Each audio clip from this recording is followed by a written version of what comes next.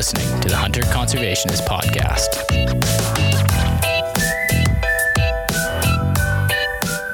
So you guys have recently got into these infused gins and stuff out in your field cookery camp. I wouldn't call it recently, but yeah. No, It's been a few years now. We started dabbling. Yeah, recently Went from a few years. dabbling into like commercial product on the market, but mostly just dabbling in what I call camp gin. Yeah. It's been fun. We've learned a lot. Yeah. Tell us a little bit about how you make it and what you put in and what your favorites are. Well, the wrong way to make it is to bring an empty bottle and stick a bunch of botanicals in it into vodka. That's how I started. And there's two things wrong there. One is that the bottle's impossible to get the botanicals out of after. And two is that vodka's not the best medium to extract the volatiles into. So I've started doing it into Everclear and then diluting from there. So it happens really fast. So you can make gin kind of when you show up in camp in jars so you can get the stuff out. And then blend it kind of on day two or even a few hours into day one. And then you've got gin to work with for the rest of your trip, which is fun. Yeah, cool. Oh, cool. Yeah. Cool. And it kind of means that I guess the fundamental premise is that you're drinking in camp the flavors of that exact place. Not just like of the boreal forest, of like that exact camp, the tree like that's right there and the Labrador tea that you just stepped on. That's what you're drinking. Yeah, there's the gin tree just outside the door to the tent. That's where we just take a few leaves every year, and that's the gin tree. We see how he's tasting. We have one lodgepole pine actually up by where we park our vehicles that is like the pine tree. It tastes the limiest, so we use that one. Oh, okay. Cool. Okay. If you've never tasted trees before, that's a thing. Hank Shaw taught me that. They do taste quite different, and so it's worth, if you're going to target a species of tree to eat, you should probably taste a bunch of them in that area and then choose the one that you like the best. It's actually a thing. Well, that makes sense because, as you guys know, you look at what wildlife feed on, and it's like that bush wasn't touched, that bush, and then that one is just bonsai shrub chewed down year after year, and you're like, that one must taste good. That's the only explanation I've got is they've done exactly that, and they're like, that's the shrub. Yep, don't blame them. We're becoming like the wild animals that we hunt, Mark, you know? Okay. We're becoming like them. We're finding the good patches. And then you find wildlife in those patches, which is weird too.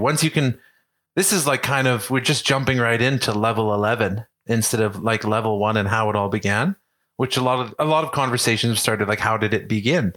And we're sort of like, there's a ninja level when you're drinking the environment, and then you're seeing sort of what the game species might be eating. So what I see in the forest on a trip this spring, and me just doing surveillance trips around here for spring black bear, I'm looking for different things than we had sort of 7 or 8 years ago when we were hunting bears 7 or 8 years ago, and the same for whitetail last fall.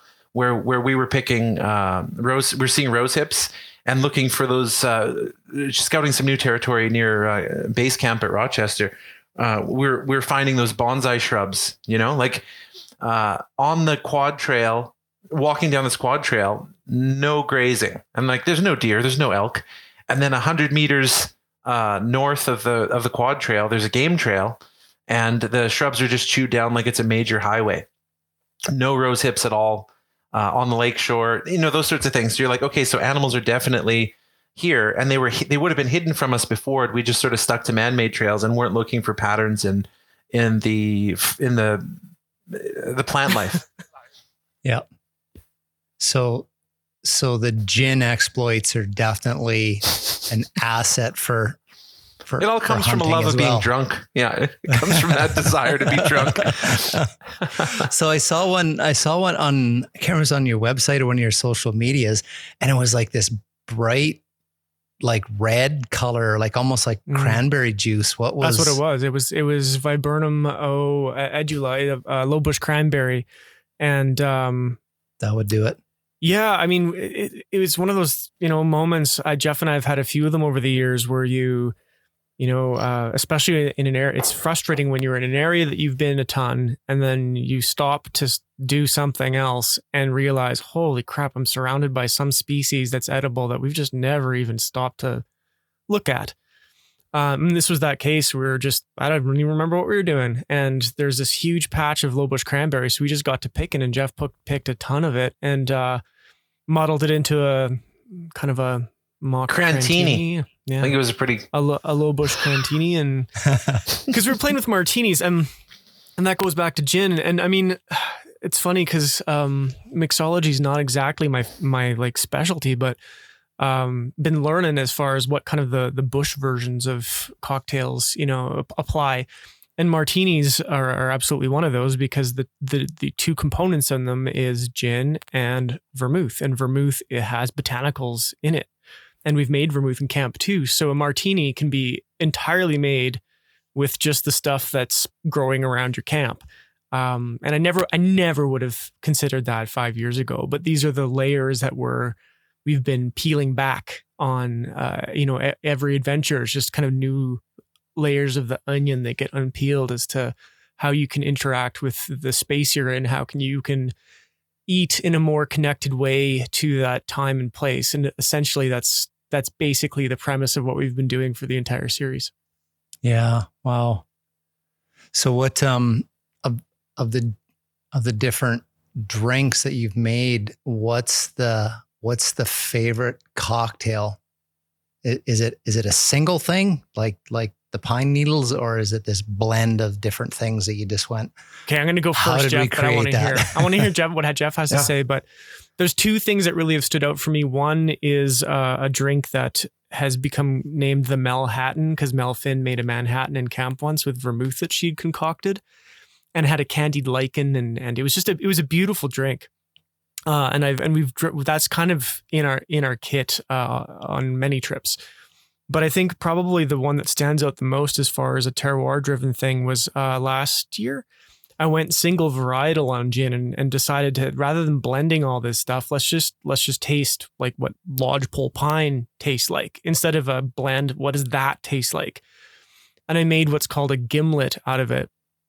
And lodgepole pine, which is a gin-based drink, and lodgepole pine has kind of a awkward vegetable kind of note to it that Jeff solved with the freshness of some cow parsnip stem, which has kind of a cucumbery note, and really balanced it out. So it was this really well-balanced drink that was bright green, and it was lodgepole pine and cow parsnip muddled together with lodgepole pine syrup as the sweet. So like that's nuts that's even possible, never mind drinkable and tasty and something you'd want to have again. So Jeff, how about you for drinks? What stood out? It's just what's on my tongue even currently, let's say, is it's the drink of the relationship. So to speak to From the Wild, I think pine and spruce needles are the biggest shocker. Like and juniper berries that grow in Alberta as well. These crazy flavor punches exist. I would also say that bitters in our ecoregion are easy. Everything is bitter at the wrong time of year. And it gets a little less bitter in the spring or in the fresh needles or the fresh sprouts or the baby leaves. Those aren't quite as bitter. But I think it was important when Kevin said that we were tasting cow parsnip and I just tasted cucumbers or watermelon rind and thought that you can. And I'm no sommelier or flavor specialist. I just know this tastes kind of like cucumbers. And I had paid a lot of money in a bar in Calgary where a friend works to have some sort of cucumber. I don't know. It was just a cocktail that involved those flavors of lime and cucumber together. And so we were just riffing and sharing ideas. So that the gimlet was unbelievable, but the relationship that we made because of From the Wild, we partnered with a friend who had a winery, this Tyler Harleton Wines, and he was selling or closing down his winery actually just this last winter. And he had some spare barrels, some Pinot Noir barrels. So I said, bring me a barrel. I would love that as a piece of history of the winery. And so that friendship came about because of From the Wild. We went fishing in BC, and he lives at Summerland. So he brought the Pinot barrel here, and there was a kid that worked at the meat shop, the front end of our slaughterhouse, and her husband started a distillery called West of the Fifth Distillery in Barhead. So Tyler and I brought the barrel to them, and I said, "Can you put some 200 proof, essentially vodka distillate in this, and pull the flavors out of this distillate?" And so they did. And in 6 weeks, we have a Pinot Noir from the Summerland area, and it had been used to make Pinot Noir for I think it was a 6-year barrel or 4-year-old barrel. So it was just this distillate plus the wood from the barrel and the wine from the barrel. It's not a very good wild food story, but as a base whiskey, I think that's the ingredient maybe that I'm most excited to bring to camp, to bear camp in the next few weeks, to be able to mixing that whiskey that sort of just has in it the story of the relationships that we've built because of From the Wild. It was a wild ferment, and Kevin did an episode about the wild harvested yeast as one of our favorite animals to harvest from nature was yeast, because it would turn sugars into one of our favorite things to consume, that's not true. Anyway, I'm excited about bringing that ingredient to camp, and now blending that whiskey and using the whiskey as a key ingredient to mixing with the bitters. And probably we're going to bring some simple syrup made from not sugar, because that'd be so predictable, but out of my frame aged honey from bees that we had on the farm that were my bees. We caught a wild swarm last spring, I guess, and they produced honey for us. So we have this honey still in the frame, so we can make the sweet sauce out of that, and then whiskey, and then Kevin can be the maestro on bitters from the forests. So cool. It becomes a lot of fun. So all of that, the idle time sitting and chit chatting, or where my dad would have been playing solitaire or just getting drunk, we can be concocting and mixing recipes. To have one drink at the end of the night is quite nice, and then you're not in a mess, in the morning, because we do take the filming and the hunting part quite seriously. So it's not a big party like it was for guys in the 70s and 80s to go hunting. I just have to refer back to something you said, Jeff, back in camp a long time ago, which is kind of the tipping point. And it's fun kind of identifying, it's weird documenting your life in this way, because you can kind of actually point to moments where you went, oh, that's the actual moment where this all changed for us. But Jeff said at one point, we spend all this time focused on terroir in our food, and then we pull out whiskey from Scotland. What sense does that make? Why would we not be drinking food from this food shed? At worst, from the food community that we're in, like Jeff mentioned, but at best from the actual location that we're at. So that was what really kind of started the path on making mixology a bit more of a priority, because of vermouths and spirits and bitters, and we're a way to extract some of the plant botanical flavors that you wouldn't just stick in your steak dish. You can make a wormwood bitters that goes into a cocktail with bubbly, and it's amazing and delicious. But you wouldn't necessarily put that wormwood as a rub on your goose breast, So it just kind of opened up some new doors. Gotcha. That's such an amazing story. And what this reminds me of is taking human civilization and going back tens of thousands of years. And so there were these communities and groups, that were living off of what was around. And then just like Jeff's story, it's like you met somebody and they were in the Okanagan and they had this and you had that, and then you traded, and then all of a sudden that story just totally reminds me of it's a microcosm of the last 10,000 years on the continent. Oh man, of I go into these things, and I go into a certain rage about the colonialization of indigenous culture and the bastardization of how we record their food traditions and food cultures. And it's like, what can you name that's a traditional indigenous cuisine? And they're horrible things. Basically, Scottish foods in bannock and raw wild meat is depicted in modern culture, and so I went raw. And pemmican, which is an amazingly a genius idea. But it's like measuring a North American food culture by a Cliff Bar. That's not the only thing that's in that space. Yeah, if 18,000 years from now, 21,000 years from now, someone finds a Cliff Bar package and remakes it, And then they say, oh, all people in North America ate Cliff Bars. So if two guys, just two people that are maybe passionate about food, you could say, not off the charts, just sort of passionate about food, have discovered that everything around them over 6 or 8 years of intensely going out 3 days a month, living in nature 3 days a month, not 30 days out of 30 days a month. In 6 or 8 years, we're like, I like that food. Why is the deer eating that? And what can we do with those rose hips? Because I just walk by them and then go and eat my Costco lasagna. But you experiment with and respect the rose hips. I believe just because a culture was like a non-written recorded culture, I just can't imagine traveling in time 18,000 years and sitting down and having a dinner with a culture that lived 30 days, like 365 days out of 365 days on this earth. For thousands of years, yeah. For that, like, what happens when you've been Kevin and Jeff from the Wild, year 20,000, they're like episode 198,000, like they would perform magic in how they prepare food. Anyway, when we talked about it, I could go on and on, but what would that look like? And then we sort of pshaw that because French, or we pshaw that because Italian. And the true culinary genius of our modern culture comes from Western Europe, and like screw that.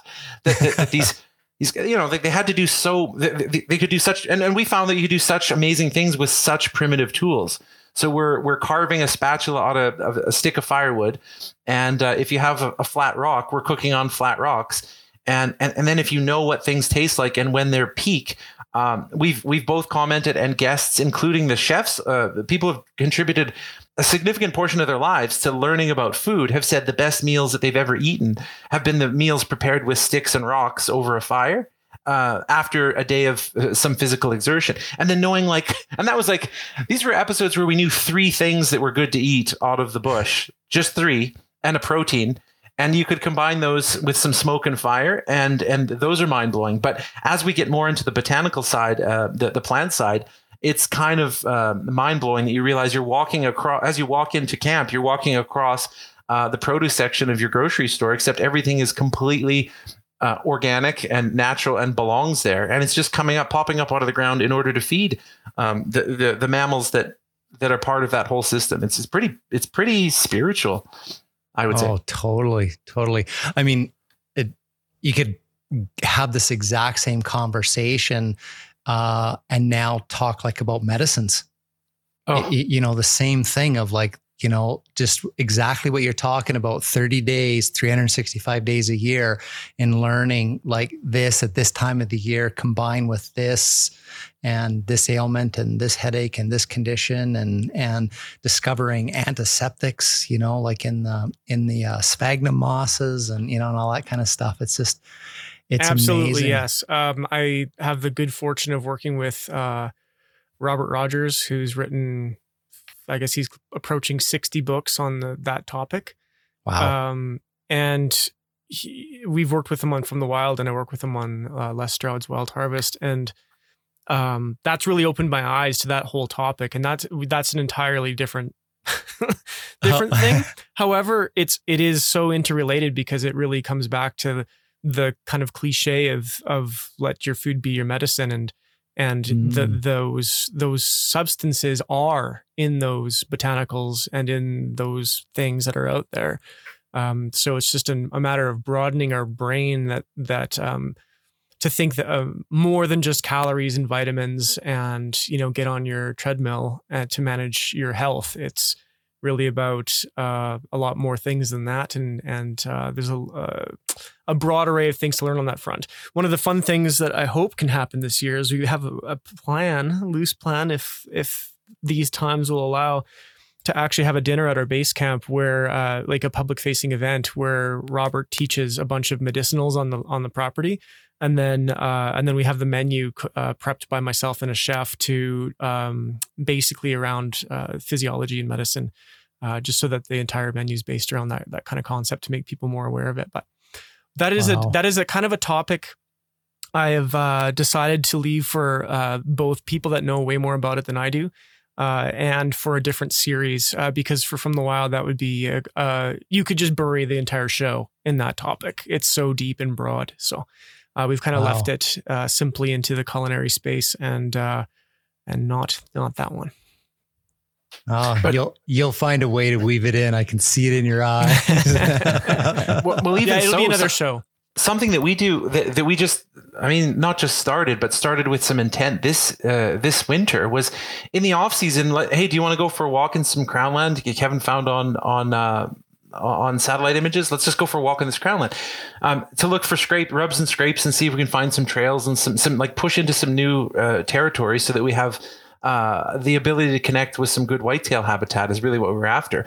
And so we're just walking through the snow, looking at tracks and scrapes and collecting chaga off the birch trees and checking out spots. And Kevin's dropping pins on like, oh man, there's a lot of rose hips right here. Like, make a note. And like early in your hunting career, the way that I grew up, it was like Dad wouldn't stop the truck to shoot a deer because it was a waste of a bullet.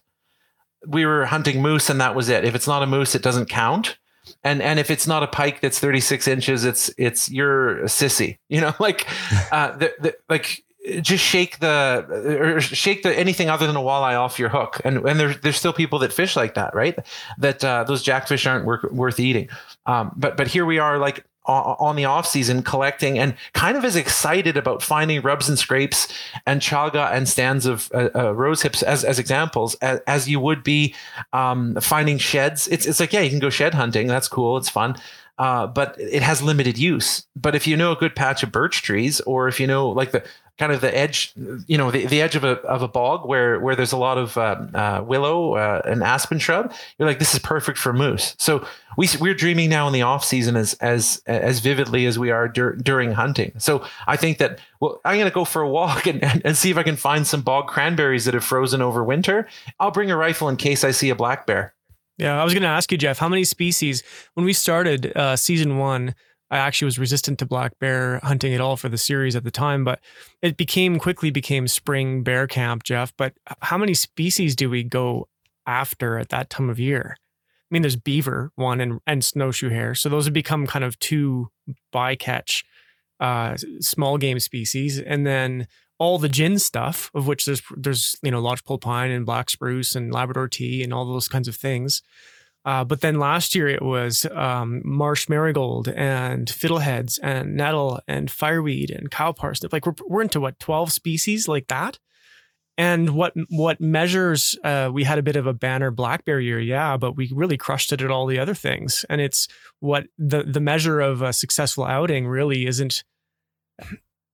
I think we've critiqued ourselves in that for a show that's supposed to be about hunting things and fishing, that often we'll just skip through the entire hunt entirely and be talking about something completely tangential to a black bear or a deer, because we're onto something completely different and exciting culinarily has nothing to do with those things. Because another thing that I've said in the past that'll get me in some trouble sometimes is that red meat is red meat is red meat to some degree. So if I shoot an elk and a moose and a bear and a deer in one episode, that's neat, but I'm better off shooting one big game animal and picking a mushroom or something else and picking a plant.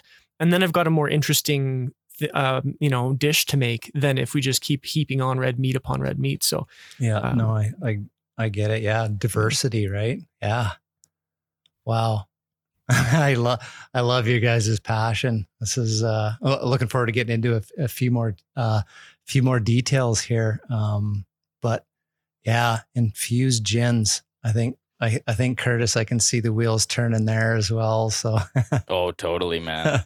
yeah. So hey everybody, it's Mark Hall, your host. And it's Curtis Hall, the co-host. Speaking of booze and drinking, this episode is sponsored by the Fisher Peak Brewing Company. So I'm a pretty big beer fan. I've sampled a lot of different styles from different breweries. They're all great. However, in my unbiased opinion, I genuinely like Fisher Peak beer the most. The main reason I hunt is because I can put high quality food on my table and I know exactly where it comes from. And I know that our listeners are on the exact same page. Knowing that Fisher Peak Brewery is a local small business using high quality ingredients in the brewing process has a very similar appeal to me. Now, granted, I didn't spend 10 hours and 4 trips packing all the hops out of the field on my back, but it's pretty close to the same feel. Man, the beer just tastes fresh. It's hard to explain. You just have to get a 6-pack or a growler and try for yourself. Fisher Peak Brewing has won Canadian and BC awards for their hell-roaring Scottish ale, which I've said on previous podcasts, it's fantastic. That's one of my favorite beers from them. With 11 handcrafted beers on tap, including rotating seasonals, 7 beers available in cans, and tap beers available for growler fills, they are the go-to beer folks. Just imagine enjoying an elk backstrap or some jalapeno duck poppers. Now pair that with a local high-quality beer from the folks down at Fisher Peak Brewing, and frankly, you could die happy right there.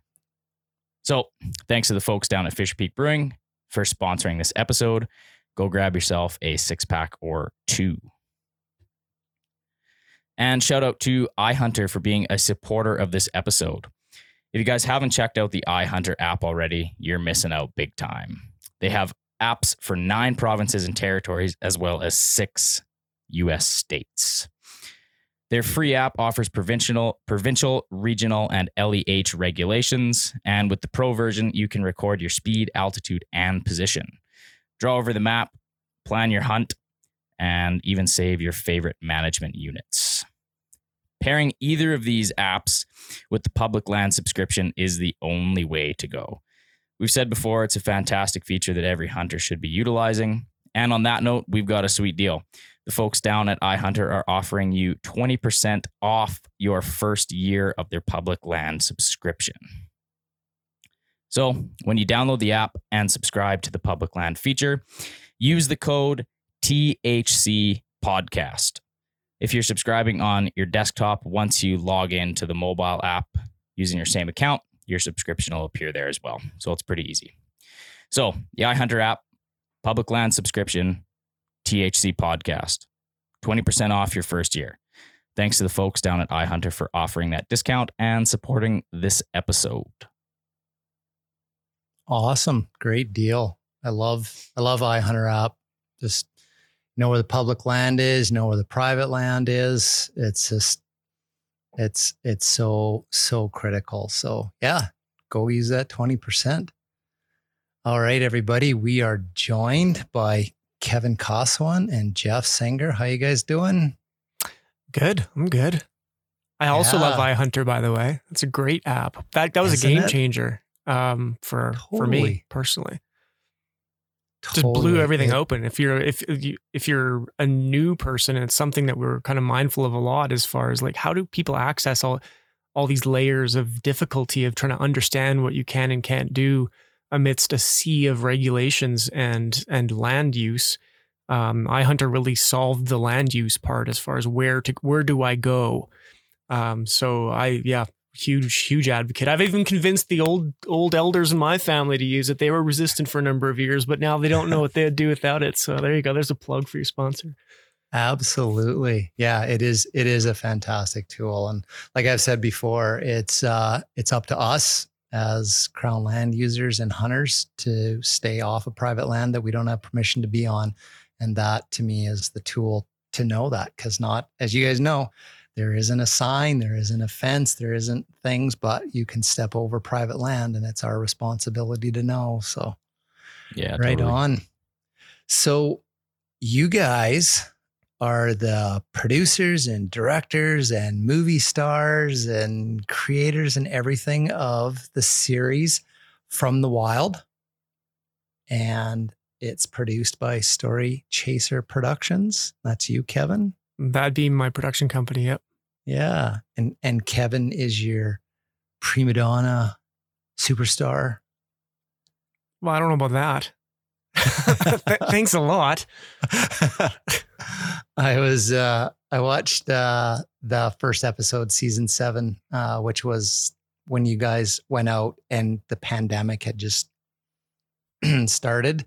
And yeah, Jeff's pretty funny on that. Yeah, one. That was probably the highest level of comedy in the series to date. Jeff was back and with a vengeance. That was a funny one. Yeah, it totally was. Yeah, cutting the can open, and his metaphors for things that were hard and stiff and frozen and stuff. That was great. So from the wild, so you're season 7 and over your guys' journey in putting these series together and all of the episodes, you've definitely got recognition from the food industry and the film industry. Edmonton International Film Festival, official selection, Devour Food Film Festival selection, and the James Beard Foundation award nominee for Best Web Series on Location and Visual Technical Excellence. Yeah, that was a big deal, that one. That's amazing. The big deal with that last one was that it was a nomination up against Netflix's Chef's Table and CNN's Parts Unknown with Anthony Bourdain. So it was kind of, it still is surreal to this date that that's on the CV, because those are gigantic names, and the show is shot and produced and scored by me. So we're not a big crew, we're not a big team. It's a micro team and often solo. So that's that was a big deal. So, and you went overseas for that ceremony, didn't you? If I remember following you, or was that down in the States? James Beard? Yeah, the James Beard Foundation is American, and which means being a Canadian and being recognized at all is incredible to begin with, and that we are being measured against every web series in the United States and every show about food in the United States, in North America, I guess. So that was a big deal. Yeah. Oh, huge deal. And what I saw is like the recognition you got from those communities and your peers and stuff. And like your focus is on wild food and includes hunting. And it was accepted. You know, I think that is huge accolades for what you're doing for everything in, you know, caring for the environment, being connected to wildlife, including hunting and fishing and food. Just like, it's just all part of that. And the fact that you're from Canada and Alberta and stuff is just amazing. I just can't say enough. Like those are definitely big awards, and it's fantastic to see, you know, hunting, you know, and fishing in a small part of that being recognized. I haven't thought about it much, but now that you mention it, it is odd that the way these things happen. The reason I would say that From the Wild was on the radar of the Beard Foundation was because of one person who was a journalist who was on their board, who saw From the Wild as something really unique and different and values driven. It's not created by an entertainment conglomerate. We don't have anybody funding the project other than viewers. So it really can be as much of us wearing our heart on our sleeve and as we want. We can be as challenging to the status quo as we want. And they really saw that as something they wanted to support. And they told me that. So I think that's why we had the opportunity there, is because we were really started the series from a values driven place, and have always kind of kept it on that track. Wow. That's amazing to get that kind of feedback from that level. Tyra Banks was at the second one, and Padma Lakshmi was the first one. These are mega people. There's all kinds of famous people. I got to meet Alton Brown, who's amazing. And so did you say, hey, come to Northern Alberta and we'll teach you how to hunt and gather plants and drink gin? That's what we need. Few people like that to. I don't know, man. I don't know. I think we have the right people in the community for that. It's people doing it. Yeah, I don't think we need validation from someone from a different country to come tell us how to, you know, do what we're doing. So I think I'm proud of. What I was always thinking is, you know, when you get somebody like that might have like this different view, and then you bring them in and you expose it to it, then all of a sudden they're like, this is not what I thought. This is really cool. And then they become like an advocate for what you do, kind of thing. Right? That's been on the steady as far as the show goes in general. I would say the people that we've had out, I think, have one thing in mind when it comes to hunting and fishing and foraging. And then you get buried in it with us for a few days, and you get exposed to a whole bunch of stuff that you didn't think was the case. So, yeah, I mean, that's been a regular kind of response of people that have been in the field as guests, culinary people who have been in the field. Yeah. Well, that's cool. That's awesome. I mean, you guys are great Canadian ambassadors. Your outdoors hunting, fishing, wild food ethos and philosophies, I think, are just, they're good, they're wholesome, they're ethical, and it's what is needed right now. So that's love what you're doing. And so back us up a little bit and take us into how you got started. What's the why behind From the Wild? So Jeff, you and I met around the filming of killing things. I think that's the first kind of time I ever spent with you was at the kill floor filming a video that still gets a lot of traction on Vimeo. So how important was it to you when we started that we focused on, the stuff that wasn't being shown? Oh yeah, I was just about to say that I really hated the hunt, or I hate the genre of hunting shows, although I consume and watch a lot of them.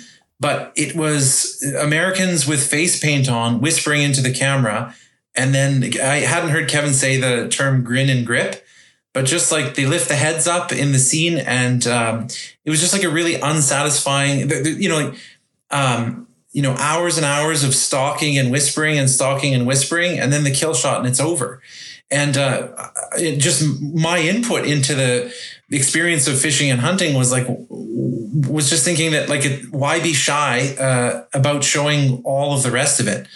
So packing and setting up and splitting firewood and sort of the mundane tasks of making coffee in the morning can be poetic or beautiful if you spend the time and show it. And Kevin had the eye and the camera to be able to do that. And it was a story that was important to me and to tell. And of course, having left the city as an accountant and buying a slaughterhouse for some random reason 11 years ago. So my life has changed quite a bit. But I had such strong emotions around growing animals on this farm that we started and then being a murderer for hire. 2 days a week we kill and 5 days a week we cut meat. So I want, I don't know, just my personal feelings revolved around letting people see the things that happen with their food production that was not even available in mainstream. So I think that's the real Venn diagram overlap between Jeff and Kevin is that, Kevin had the means and the passion to tell a story. And then I had the passion about growing food or taking animals and turning them into food. And then my hobby and passion in fishing and hunting. So I was a natural on film to tear the guts out of things because I do it for a living. So, and also some legitimacy. I cannot wear military face paint. I feel like a clown wearing camouflage clothes. I'm going to say that. And that's probably an unpopular opinion. I just think it's silly. I've killed so many animals in so many different places and ways that I think that there's a lot that large companies want you to believe that are a part of hunting that have nothing to do with hunting. And then media shows you parts of hunting that are a very small part of hunting that you think that's all of what hunting is shooting trophy bucks. And even for a seasoned monster of a hunter, like for example, Kevin's dad, who retired early and has a hunting cabin and contributes. Kevin, what would you say? That guy hunts 4 months out of the year, 4 months of his life is, and maybe 6 months on days on the ice and days in the field. Yeah, that's a lot. He's got it bad, and he doesn't bag a trophy buck most years. He kills an animal every year or 3 or 5, but he doesn't shoot a big trophy buck. So those just leave it to Americans to be American, and they are they're if you watch, because now that Kevin has opened my eyes to how productions work, you watch how those film crews go from state to state. So these guys are hunting 15 bucks a year and they're sitting in trees 6 months out of the year. They're sitting in a tree. I can't think of anything worse in the world, to sort of sell your life out like that. Oh, they're making lots of money. And I don't think they're making lots of money either, but they have a lot of stickers on their personal family vehicles. And I just think, what a horrible life. They must I'd love to talk to them behind the scenes, some of those guys, and just say like, your lifestyle is awful. And what are you doing this for? So telling a story in a different way and like just showing the parts of it that other people don't show, and finding the beauty in bog cranberry is something that's like, I think that we probably have a lot of, although they haven't popped up, and maybe Kevin could speak to this. We had no hate on Kill Day, the film, which was a 5-minute thing of me working on the kill floor. In fact, we had nothing but love and zillions of views. So, and no one threatened to kill me or my family, which is weird. And it was super graphic, but it was just us talking, or me talking about killing. And then the gruesome bits of the hunting and fishing. Kevin, any flack lately? No, not from viewers, but I think a lot of the viewers who would be watching the show would already have drank the Kool-Aid on a lot of the holistic perspective on food. I would say what it did do is, out of the gates, it limited our audience. It limited where we could place that content. And you see more of it now. A lot has changed in the last 8 years. But at the time, we saw a TV contract early on, and it was specific about how many seconds you could show of an animal bleeding or how much blood you could show or whatever. And so most of every field dressing scene or butchery scene would just be like, nope, nope, nope, nope. And the clause I liked on that contract early on that taught me about the hunting film industry was, when you shoot an animal inside a fence, make sure that the fence is like, you're at least 100 yards from the fence. Like when you're doing a canned hunt on a ranch, make it look like it's a wild animal. And it's just like, this is pathetic. Like the mainstream industry like needs to be shaken up, even worse than what little From the Wild is doing. But I had legitimate fears when From the Wild was going to be distributed. It just started in January of 2021 here on Wild TV, the hunting channel. I don't have a subscription to that channel. I used to, and my wife said she got tired of listening to dogs barking and Americans whispering, and so did I. It was the same show over and over and over again. But I thought that we might be in trouble with all of those hunters saying like, "What the hell is wrong with you guys? Like, you didn't even show the kill shot, or you didn't like, who shoots a fawn? Like, who shoots a doe? What's wrong with you guys?" And so far, my social media, like, I'm not absent, or I didn't avoid social media, so I'm still present. And I got a few followers, no huge super bump, and people like paying attention to one of the talent folks, one of the on-screen guys in the show. Like, so nothing really happened. But I thought for sure someone would sneak through, and like someone who was kind of animal rightsy would offer to kill myself and torture my children. And none of that. With 250,000 eyeballs or something, like a gross viewership. Kevin, anything in your inbox that you would delete? Huh? Nope. And I wasn't called names like being a sissy, because I do cry quite a few times during interviews when I'm having a beautiful moment, like an emotional time. And Kevin's like, "That's great." I'm like, "Could you please edit my crying?" He's like, "No, the guts are in, your tears are in." Like and I thought, I'm going to get beat up, or I'm going to have to fight for my life at some bar somewhere. But like, so far, nothing. So we're just going to keep doing it the way we've been doing it, I guess, and go deeper into sort of the spiritual, emotional connection. If you did watch the whole series, and don't feel bad if you haven't, because even my dad hasn't watched the whole series, but there is neither is mine. Yeah. They love us. They really do. They really get what we're about. But there's an episode where we have this great writer friend called Jennifer Cockrell King, and we have a great photographer called Jens, whose last name is jumping out of my mind completely, and Giselle, the painter, Giselle Denny. So we bring painters, we're bringing chefs to camp all the time. And I really think the overlap of chefs that prepare a lot of food and think about where those ingredients come from worked really well. So we got along and connected and bonded over 4 or 5 days in camp or on the water or whatever with folks in the food scene, because our shared passion of the key, like the best ingredients, the freshest ingredients and local or ingredients there's a huge overlap there. But this experimental episode was, what if we brought a painter, a writer, and a photographer to camp to see hunting and wild food collection through the lens of the writer and the photographer and the painter? And then in the episode, I'm painting a freaking acrylic painting with this woman who makes her living selling hundreds of paintings per year. And she's instructing me in bear camp, painting this painting. And that painting is the most valuable thing in our house. If there was a fire, I wouldn't run in and get my tacky taxidermy. I'd run in and get, well, once my children were saved, I would get that painting has so much meaning because we painted it in bear camp after killing there are always bears dead in bear camp, but we killed a bear, and these people who were never exposed to hunting or wild food were having a trip about it. They weren't upset. They're just like emotional about it. And we're having all these conversations about where food comes from. And then in that emotional state, she's painting a picture that I think she gifted to Kevin, right? That's on your wall, isn't it? Yep. The cabin with the reds. And I made this weird abstract painting. And one of my daughters has it in her room, and they're all like, we would fight over that painting one day when I'm no longer around, because you can see me painting it. And Kevin captured that with his video equipment, which is just the whole story kind of closes the loop on the story of, and it maybe is a metaphor for the entire series, like exploring what other people can get out of their relationships with nature and food and the wild. And then, these people who had never been to Crownland before were like, whoa, can I swear?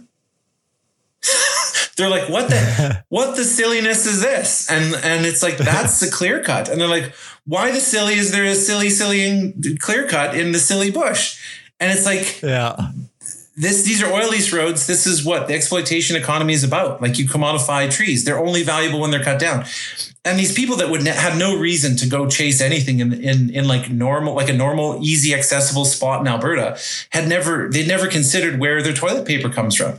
So I think we had more conversations about toilet paper than we did about squirrels and habitat loss, eating beavers, and like, what does the watershed look like where that beaver was? And it's like, whoa, that's like, there's an oil slick on the top of that. Well, yeah, they spill stuff and whatever.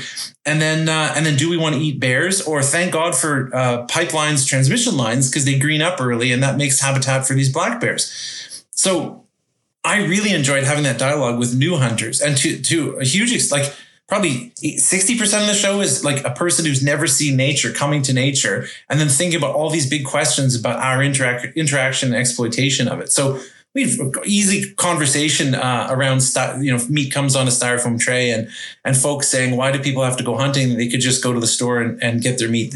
Like, meat is produced in the grocery store. Nothing dies that way when you buy your chicken and beef at a grocery store. So all of that is a bit of a laugh, and it's a conversation. That's a philosophical debate like that we passed back in kindergarten.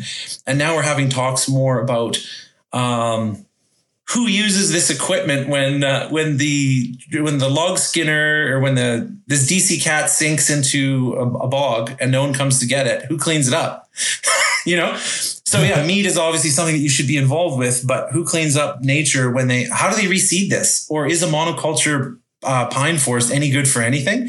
And then, so from the lens of a hunter, no. Like, have you ever seen tracks in the snow through a monoculture's pine replanting? No, just pass it. Go next. Wolves. I guess we've seen wolf tracks in pine monocultures. But the mixed forest and edge effects are cool. So it's not all negative. There are edge effects through the destruction of timberlands, like reduces forest fires, I guess. But these conversations are something that's happening, and maybe that's how we appeal to a broader audience, that it's not just food fetishism, and it's not just killing like a GI soldier in a violent movie. It's like, well, I don't know.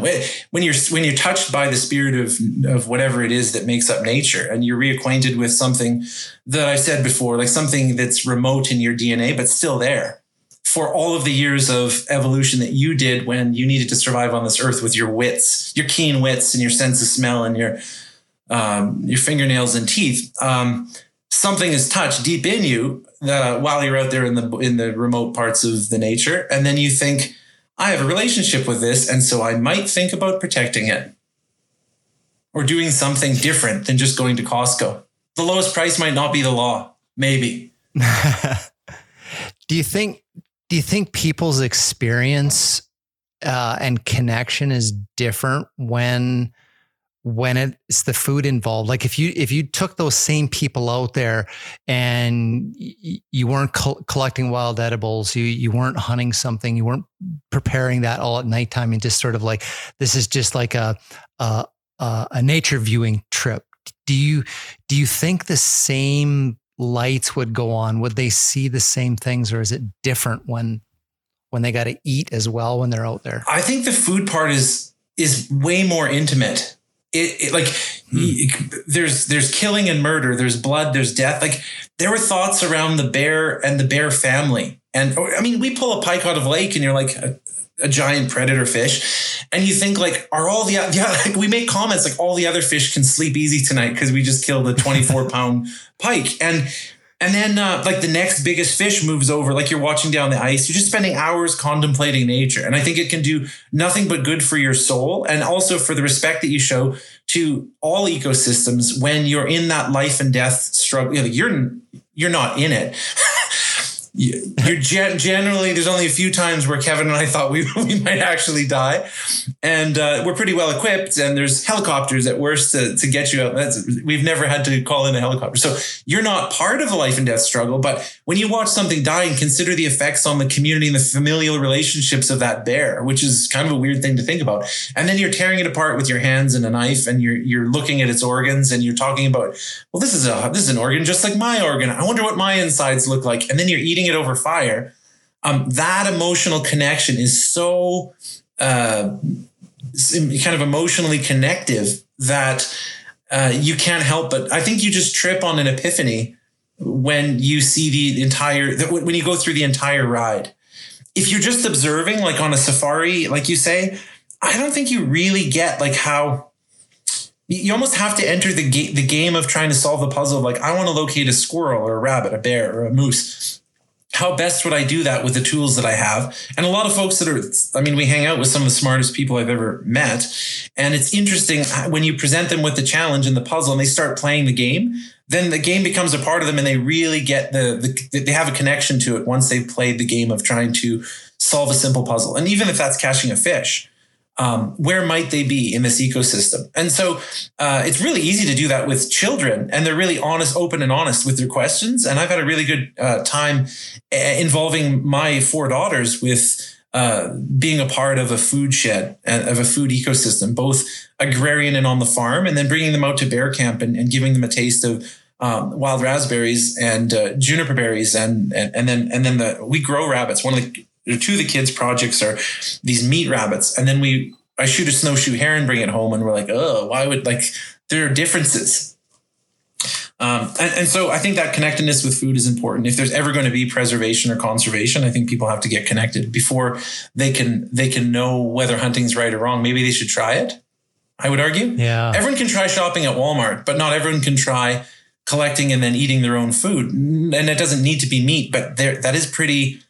it's an emotional thing when you're killing another mammal. I think you can kill fish and plants kind of haphazardly, but when you have to kill a mammal, that's why there are so many vegetarians and vegans. That's why there's so much resistance, because it's quite an awful thing to do. And I know better, 10 or 15,000 times better than average people, but it's not a fun thing without its own gravity to kill a thing to then eat. But then you take it on your own shoulders and carry the burden of that and say that for people to eat, someone has to do it, and doing it well and humanely becomes my reason to be, is to do the harvesting of those mammals that are just so similar to us, to do that harvesting well, like as if it was a family member. And then learn, so I'm 11 years into the slaughterhouse and 8 years into From the Wild, and a whole lifetime of hunting, a lot less, hunting and fishing a lot less when I was like from age 5 till now. But it only the more I learn as getting older man is, the commodification of living things was the worst thing, the worst trick that the devil ever played on humanity, is commodifying living things. What a horrible mistake that was. Just treating it like a dollar value thing, and then putting the folks in charge of Earth as profit-seeking corporations who have responsibility to create profit. And I don't want to get all political, but it's tied in. If you're maximizing profit and that's your goal for the shareholders, to maximize profit, and then the objects you trade in are living things, how did you expect it to go? And we kind of have the exact results that would happen if you built a game around those two rules, that living things are just commodities like sand or plastic or oil out of the ground or gravel. and then also seek profit, then the larger systems are really a disaster, and the smaller systems can be quite beautiful. From the hen in your yard to the snowshoe hare that you cook and eat yourself, even if it's only a tiny fraction of what you consume, being a part of that transaction can, and I would say 90% of the time, trips a switch in your brain where you think probably living things shouldn't be commodities. And so it'll change the decisions that you make when you go to the supermarket. And I think that that's great. A podium for me to spew my religious zeal about this is what Kevin points a camera and he says, here, just talk about how you feel. And that's what I bring. Not all of the characters that appear in the show, necessarily bring that, but I think that, or they don't get that angry or that excited. But I think that they all have a similar, or we've all shared an experience that food matters a lot more than you think. And that the commodification of all of, not just the creatures in the forest or the creatures, but the plants, animals, and forests is a pretty seriously big issue that we can just avoid looking at if we never leave our 9-to-5 job, driving from home to work and work to home. If that's all you ever see is the office and the inside of your condo, you're not going to give it much thought, I think. Yeah. Well, that I actually was. I just read this last night. This kind of ties in perfect. This is from a quote from a Sand County Almanac, and it says, "Conservation is getting nowhere because it is incompatible with our Abrahamic concept of land. We abuse the land because we regard it as a commodity belonging to us. When we see land as a commodity in which we belong, we may begin to use it with love and respect." I have to jump in because when I get challenged, and from the beginning, it's kind of this common argument of, oh, well, if you're encouraging people to harvest a moose, then in one day when everyone listens to you, there'll be no more moose because we'll harvest all the moose, which is a pretty simple argument to make. But my rebuttal is always, sometimes it's a longer answer, but the short answer is if no one ever cares or ever knows or interacts with that moose, if we don't even know the moose is out in the bush and that maybe that we don't want that moose to dissolve from this planet or be extirpated or extinct, that we're going to need to care about that thing. How do we do that? And hunting and eating them isn't as destructive as I think people think. And if you wrap around this idea of intimacy and connection and it becoming part of your value system once you interact with a species, eating a species to me only feeds your interest in conserving that space and seeing that habitat thrive and seeing that species thrive. I have yet to meet a hunter who says, man, I can't wait. We're going to kill all those deer and there won't be a single one of them left. Like, that's just not a thing. That's not a thing at all. Absolutely. So in my mind, it's kind of like in agriculture. Remember when we were discussing the Tamworth pig and with slow food, and there was this notion that if you wanted to preserve that species, you had to eat it because otherwise no one would care about it and no one would grow it and it would just go away and that species would be gone. And the way to make sure it's still around is to eat it and build it into people's culture and build it into their psyche so that they'll value it. And just conservation with wild spaces is no different than agriculture in that way. No, that makes a lot of sense. This is kind of a joke, but I've heard this before, that the most successful living organism on the face of the planet in the history of life on the planet is the chicken. Biomass and sheer numbers, they outnumber people like 100 to 1, that sort of thing, trillions of chickens. And it all boils down to one thing, is they evolutionarily figured out that if you taste good, you're going to be around for a long time. So yeah, they're tender. It's a good trait. But I mean, one of the things that I try to weave into my narratives when I'm speaking or, whatever I do is exactly this, in communicating like why I hunt, is I'm getting people to think about ecosystems and wildlife and the plants as a food system, and conservation, which is like our tool for, protecting and making sure that, biodiversity, everything's there and has its place and can function and stuff. To me, part of the job of conservation. One of it is it's food security as well. Like there's not just this altruistic aspect of conservation to preserve biodiversity for the sake of biodiversity.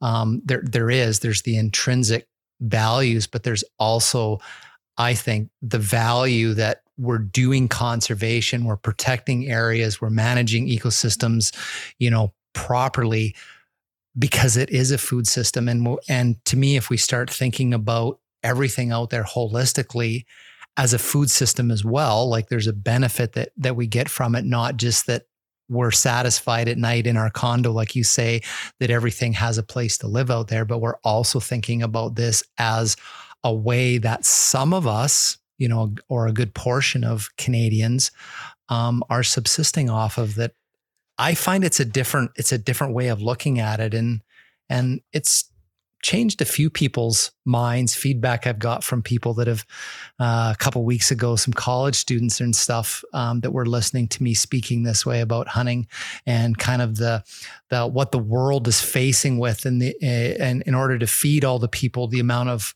native ecosystems that are going to have to be converted to agriculture land in the next, 30 to 50 years kind of thing. And sort of showing how I'm trying to fit in to sort of preserve that by feeding myself from this food system. People texted me afterwards and said there were some people that, weren't big hunters or didn't, agree with the stuff, that they said that really had an impact on them. So. Yeah, and I have to jump in there. I've spent a career now filming every nook and cranny of agriculture and the wild food space. And the more time I spend pointing cameras at these topics, the more it's just one and the same discussion. The planet is one, it's singular. Agriculture, like for example, all the farms on the grasslands that stole all the bison habitat, that is producing food, yes, but that also is a native grassland ecosystem. So, to me, when people say, "Oh, there's wild food in the city," I tell them, no, the city's just plopped right on top of the Aspen Parkland ecosystem where I live. And the farms that we use for agriculture just plopped right on top of the native grasslands of the prairies. So they're not two different discussions. It's the same real estate on the same planet with the same necessity to do one thing, as far as humans for us, is we eat plants and animals, and you can debate animals, but we eat plants and animals. So whether they come from one little square patch of an agriculture space or one, different shaped space in the wild, to me, it doesn't matter. We're still having the same conversation, and those two spaces interface in so many ways. If you think that you're hunting animals that don't eat stuff off of a farm, yeah, right. Like, good luck finding. I mean, those places exist. I hunt some of those animals, but for the most part, people are eating animals that exist in both those spaces. If you think your watershed is just in, or agricultural areas are just in wild spaces, like, probably not. Most of it's probably in a bunch of blended use areas. So I think that conversation is a tricky one, but in my brain, it is like you mentioned the word holistic. It's just one big globe, and humans eat plants and animals, and which of those we eat is kind of the discussion point, and why. And regarding conservation, I think that's just, I can't, again, it seems so obvious that should be an objective of the human species to conserve biodiversity and ecosystems on the planet, and not just wreck them like reckless idiots. That should be obvious. It's obvious to children, and it becomes less obvious as we get used to and adapted to the weird social and economic constructs that we've created to do all kinds of other things that make humans happy. But the basic fundamental of, hey, don't wreck the planet, shouldn't be something that has to be a revelation about. It should just be intuitive, and sadly, that's not the case all the time. Yeah. Yep. Totally. Yeah. No, I mean, I was just, what you're saying about, wildlife kind of like, eating on, agriculture and man-made spaces as well, like that are plopped down on those areas. I was just thinking like about migratory birds, right? Like you might be in some, place way and, up on your property or whatever, and some geese or, something come by, but it's just like, think about all the farms all the way down to Mexico or whatever, that they've been probably high grading all the way up. And it's like, that agriculture nutrition is coming to you in, possibly a natural setting in northern Alberta, right? So it's to them, they're still seeing that landscape as being one. So,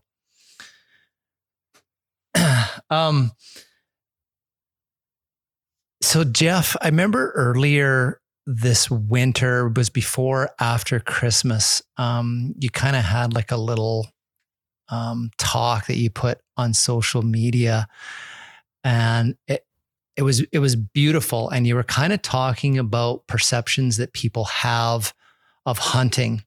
And some of these things is just sort of like, well, the snowshoe hare, well, that's weird. Or the conversations we had earlier about bears, kind of deer and eat them or whatever. And you had a really elegant way of kind of like saying, well, why is that weird? Because it's like, it's right next door to me, but I'm in northern Alberta or central Alberta. And it's like, I got this kiwi. And it's like, that's weird. Because, you explain where it came from. Maybe just fill listeners in a little bit about that philosophy, because I thought it was a pretty cool way to get people to think about hunting and getting your food as not being weird.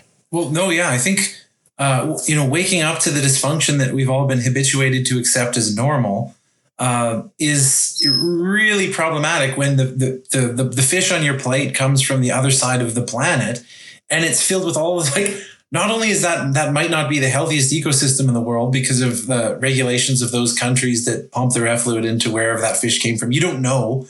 And because you don't know, you only worry really about the price of what it is that you bought, and then you get it on your plate, and that's completely normal. Whether that be a weird kiwi fruit or watermelon in the middle of winter here, all of this, the fetishism of eating things that are out of season from the other side of the planet, normalizing transporting a kiwi 10,000 kilometers for me to buy a 99-cent kiwi at the local grocery store in the dead of winter. I mean, kiwis actually make some sense because it's summer on the other side of the planet.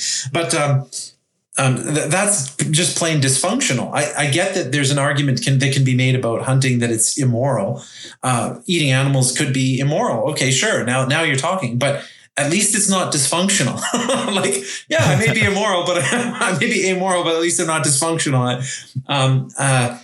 So it's a lot more natural. And again, Kevin has said this with being a dad of 3 kids, a little bit younger than mine, but my girls are teenagers, and they're kind of growing into young women with the foundation of, we've been here for almost all of we've been in the country living rurally for all this time. And there are patches of bush on our farm, and then there are patches of bush 5 minutes down the road.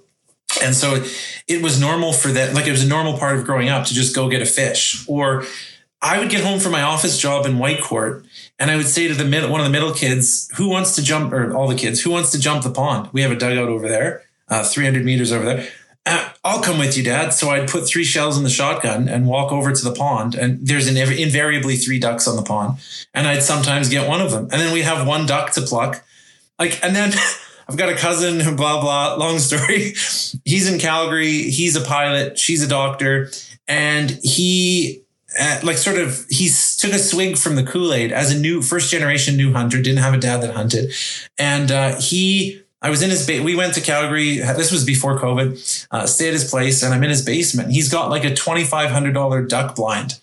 And he said, I tried to get these pilot friends of mine and the guys I work with to come out and shoot some ducks for, a guy's weekend. And they got halfway through stuffing the grass in the blind, and they were too lazy to finish stuffing the blind. They're like, this is too much work. It's not worth it. And I mean, camo, you can go, like, you can be sold hunting, and I think that if I was a rational person who didn't grow up with hunting, and I was presented with hunting the way that sort of the big chain stores and even the specialty hunting stores want to sell it to you, and mainstream media want to sell it to you, I would say that's appalling. What those people like, this is a way to sell 39-cent t-shirts for $45 because they're in some stupid reptile gray and brown pattern.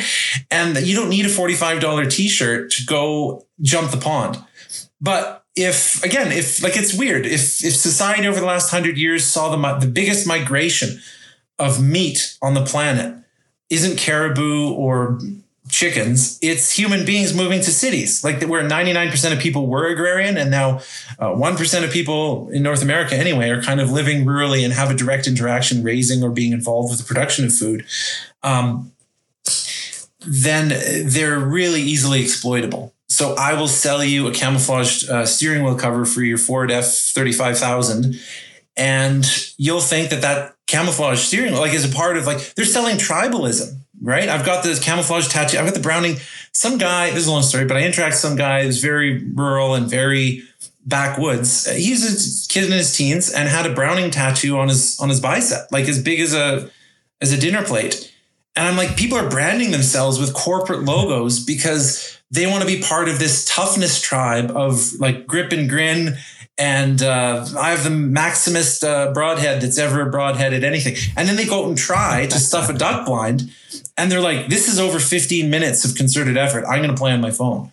And so I'm going to cut the fence to drive my truck into the pharmacy field to collect my grouse because I don't want to walk to collect the bird and carry it to my, like, so, I mean, I'd like to say it's the minority, but I think it's a danger of new hunters if the folks that just want to sell them made in China products and like $400 backpacks and cooler bags, $400 cooler bags. I think we've come for the cooler price could be going down. It doesn't need to be $500. But that's where we're at. It's evolving to better exploit morons. Like that, there's a big market and billions of dollars that's evolved to better exploit stupid people from energy drink. Like you see it in all facets of society. But I think dumbing people down and putting them out of touch with things that really matter, and then replacing that with the logo brandism and tribalism, and then one guy pointing at another guy saying, "Well, you shoot a Matthews bow, you're an idiot." And then, will you shoot a whatever brand bow? You're an idiot.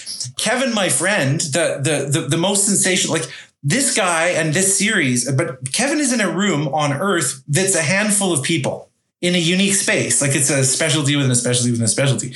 So Kevin's not that great, but he's pretty great.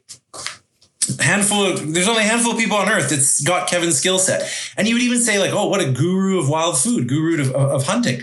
And Kevin, what year was your compound bow built in? 1980 what? I have no idea. It's my dad's. Exactly.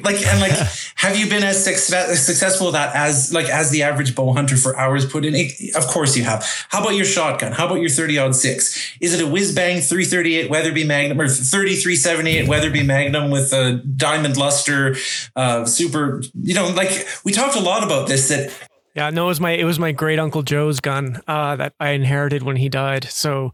That gun's killed a lot of big game animals, and also has meaning. It has meaning, which is the important thing. And then you eat it. You don't shoot for you don't limit out on geese and then give them away to the hunter. Like there's lots of hunting practices that we actually looked into the rules, and like a lot of what old time hunters may be doing might be super illegal or at least immoral. We encountered some bear hunters that shot a bear. They had it in the back of the truck and they were stuck. So we pulled them out of the mud with my truck. And we're like, what are you doing with the bear? Or something about, that's a nice bear. They make really good hams. You can take it. And they're like, oh, we don't want to eat it. We just want the hide. We're like, well, why didn't you skin it? And they're like, we don't have knives. And so Kevin's like, they're like, oh, we really want to thank you for pulling us out of the mud. And I'm like, no problem. They're like, what can we give you? And they got their wallets out. They're new hunters, young guys. And I'm like, I take your bear.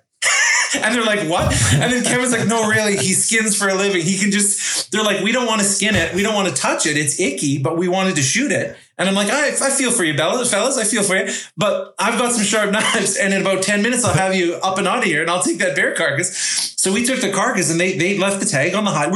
Kevin's like in the passenger seat of the truck going through the regulations, trying to make sure that this is legal. I'm like, what if we get stopped by the fish police and we've got a skinned out bear carcass, but no tag? I'm like, well, then we would tag it, I guess. Because if you don't know, the hunting and fishing regulations say that a bear carcass has no value. And there's no mandate requirement on the part of the hunter who shoots a bear to harvest in Alberta to harvest in Alberta. Yeah. So you don't have to harvest the carcass. A couple appalling scenes when you drive up, down an oil east road or go on a walk and you see a skinned out bear, like just the carcass of a bear all dried out. It's off-putting. So we took these guys bear, and that was their fee for us. I mean, there's no fee for service. Let's make that clear. But they were just going to throw the bear carcass out once they got it home and someone skinned it for them. And so we skinned it for them and took their bear. And it was kind of that was like a weird food collection. Like, and then we picked some berries and had a good day. And you're like, yeah, but how big was the head on that bear? I have hunting buddies still. Hey, Jeff, did you shoot that bear? Did you measure? You didn't even have to shoot it. It was actually a byproduct of some jackassery. Like, it was byproduct of just jackass trophy hunters. And I'm like, well, whatever. What was the ear spread on that thing? How many teeth did it have? How big? How tough are you now? And I'm like, I'm not tough at all, but I got a bear. I needed a logging chain to get that bear. What? I'm like, yeah, it's kind of next level stuff when you're harvesting bears with a logging chain. Yeah, that's my story. Those new types of hunting skills. That's negotiating a trade. Yeah, being part of the community can go deeper than just posting pics of your great big rack. Like, it can be, we helped some people out and made them think maybe we should be eating bears. Like, I don't know if they ever had that conversation in the truck on the drive home, but. Yeah, well, they probably got out somewhere and then somebody gave them some piece of smoked ham or whatever. And they're like, damn. Yeah, exactly. They realized what they gave away. Yeah. It's like, he scammed us. This is good. Yeah. So you just got to concoct a mud hole. Yeah, that's right. We'll just set a trap. Yeah, for hunters. That's the next series. Actually, you Curtis, you guessed it. The next series is Kevin and I we just trap hunters and then take something that they're willing to throw away for free, like money. I got this chain here. I can pull you out, but that's going to cost you a hind quarter. Yeah. You know, boys, you do a lot better hunting if I just sold you this camo shirt. We don't have any sponsors. This is why we don't have sponsors. I think Kevin realized early on that what sponsor would want From the Wild when Jeff Senger is talking? Kevin, you were going to jump in with something. Only just to comment on kind of the changing of minds, and in the culinary space and in the hunting space, about your bear ham joke is well received, because we have I hate to talk about bears so much, but we have really changed people's, a certain, whoever's watching, changed a lot of people's minds about what the culture of hunting could look like, what wild food and hunting, what the culinary outcomes could be. And I guess that's kind of principally, again, what the show is about, is trying to get people to critical think about it. It really isn't even about you should make this drink or you should make this recipe like this. It's very non-prescriptive. It's just, here's what we're doing and here's how we're exploring this space. And hopefully that inspires some folks. And I can tell you from people getting in touch with us that it does do that. So that's a good thing. Yeah. Well, one of the things that you guys do that I love, that's got to be a huge inspiration to people, and maybe just kind of tell us what it means to you. But your presentation and your meals, like you're going beyond just like calories on a plate. Like, I mean, you're, like Jeff said earlier, like those food dishes they're paintings, they're works of art. Like your presentation on stuff is just absolutely amazing. And does that mean something to you? Like, other than just sort of like, aesthetics, is there something deeper in having to go that distance and like this looks beautiful as well as tastes beautiful? Like, is that important to you? I could step in and I would say that when someone important to you dies, you can put them in a pine box and dig a hole and throw that box in the ground. Or you can put them in a polished box and throw some flowers on it, can't you? I see where you're going. Yes, where are your can. values, bro? Like, hey, open up some wieners and I just shot that elk there. It's hanging there. And got their measuring. The first thing I did is took the measuring tape out, and then I opened some wieners and beans and ate some Ichiban noodles for 10 cents from another country. It's like poison. Well, I don't know. Like, there's an elk right there. And then can you make it beautiful? And shouldn't you? Because it's something that what you just saw living and you like. There are a lot of those. There's weepy moments in a lot of the mainstream hunting films too. Like, I just love this elk. I'm so beautiful. It just really takes you back. And then they get it made into cheese smokies, or that's the end, like end scene, end of show. That's it. Well, what did you show that it was like? How did you show that it meant something to you? And we had to get over a bit of like sort of I had to get over sort of the feminine art of decorating a plate. It is a floral arrangement at the time we're done. But there's something like really healing and almost ceremonial about, and then we compete. There's also a male asshole competition thing going on. Like, can we make it even more ridiculously beautiful with layers of color and then all like color, flavor, and cleverness? So we're having our little battle, not about who's got the best picks on their pool for the sports teams. We're saying like, how can we better honor this animal, and in what ways can we present it to each other? Because we eat those things at camp. Like, we make enough plates for everybody. We make a show plate, and then the elements are all in all of the plates. So we say, I want to blow Kevin's mind in a way that, like, I need to one up him on the plate that he just did, because it was a really clever use of a braised rabbit. And so then I'm going to make something that looks like street food. I did a donair on a crepe. What was the meat? I don't know. It was like a rabbit. It was grouse. It was a grouse wrapped in a crepe that I cooked over the fire. So like, they're just levels of difficulty, and you just keep adding layers to try and get something that's like a food that you grew up with, or something that you saw on a ridiculous social media feed, made with Cisco ingredients from the commercial food industry. And can you replicate that? And we can, not only can you replicate it, but when you start understanding your taste buds and the things that you like and the texture that you like, you can include those things and build and just layer up a dish that's not just mushy wieners and beans or pizza pops or like the conventional, this is what I bring. My dad, I would look forward to hunting trips with my dad, because you'd get all the Halloween candy you could eat, and like pizza pops and Mr. Noodles, like nonstop. And mom would be like, you're going to have problems in the bathroom the way that you eat, son. And she was right. Eating at camp with dad wasn't great. And it's not all just like grind it or make them into cheese. I have a funny story about the slaughterhouse, and sort of the redneck customer comes in and says, like, when we take I spent hours and hours building this perfect little cut instruction sheet for how do you want your cow or pig cut. And Kevin was filming one day. So this is an inside story from Kevin and I early on. He's filming at the meat shop. And I'm like, I silly and hate these silly guys that silly come in and they like make T-bones. They're like, I want the T-bones an inch and a half thick and the rest into cheese smokies. And you're like, what about... Like, there's more to the beef. There's like hundreds of muscle groups, and my little cut instruction has hundreds of options. And like, you just take a blank piece of paper and write T-bones and smokies. And I'm like, that's 700 pounds of smokies, sir. Are you sure you want 700 pounds of smokies?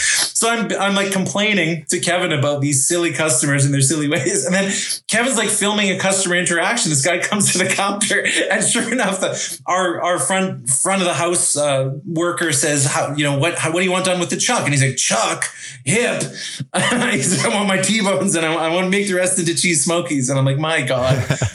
And the more that the smokies tasted like the grocery store, the better a job we had done as like amazing sausage makers. And that makes me sad too. Like, what'd you put in that sausage? And I'm like, spices. And they're like, well, we don't like your kind here. You know, we're not into eating sausage that has things like flavor. We're used to just a commodified, homogenized sausage is sort of what people are after.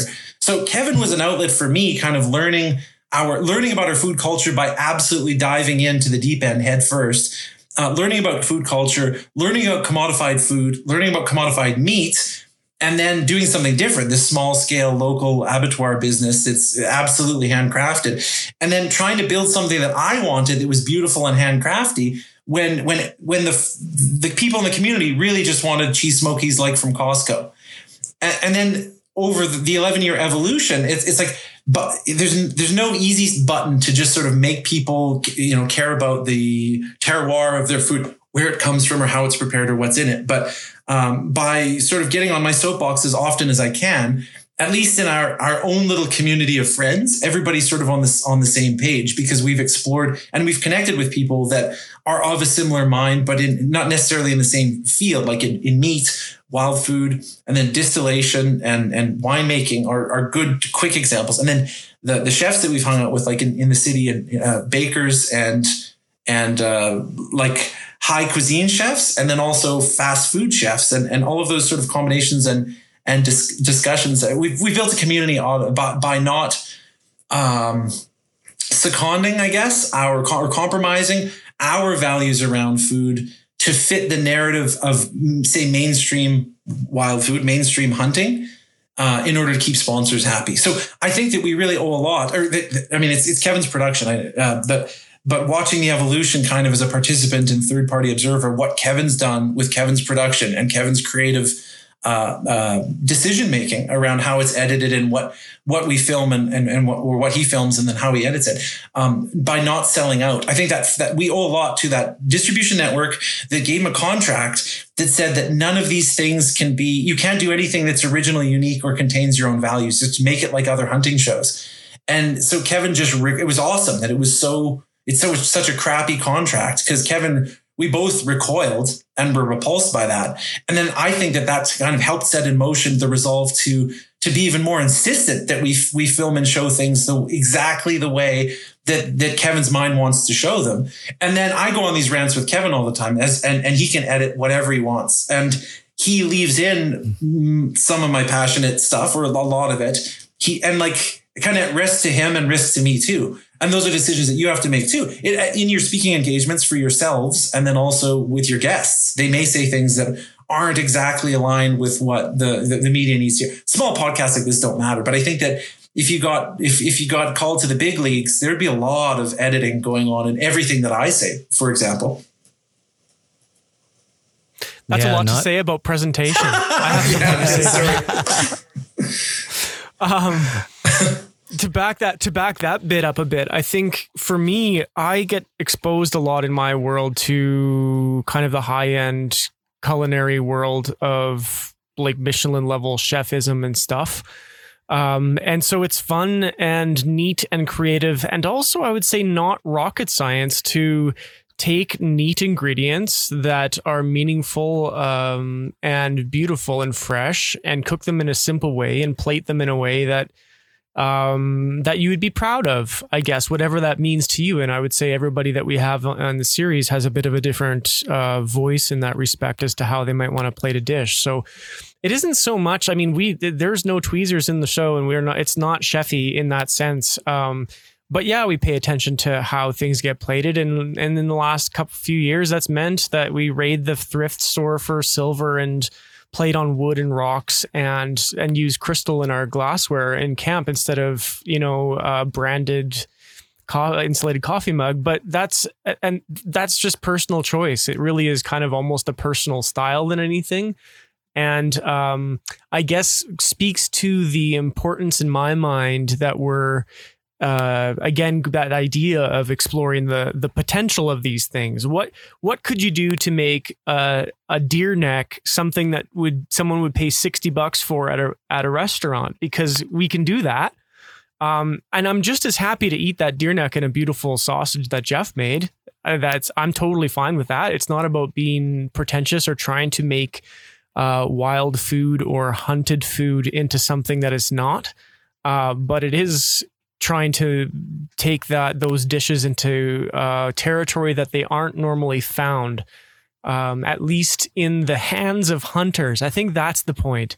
If you give a beautiful piece of venison, I've eaten venison cooked in cider in a Michelin star gastropub in London for work, and then thought, why the hell don't I make this at home? Because I can make this at home, and plate it, a bit differently than I might if I was plating it for myself, for dinner tonight, and take a little bit more effort. But that in the crux of shooting a show that's focused entirely on that, we take the time because that's what we're there to do, to make it, to kind of think, and then what? We talk about that a lot. It's like, yeah, and then what? And it's not about adding elements to a dish necessarily and making it overcomplicated, but it's about asking the questions of like, yeah, but okay, so you, like the gimlet example earlier. Okay, yeah, it's got this awkward note in it. That's too bad because this is really cool. So what could we do to then take it to another level, or to fix that so that next time we've kind of got a solve to that? And so we're kind of constantly thinking about those things too. So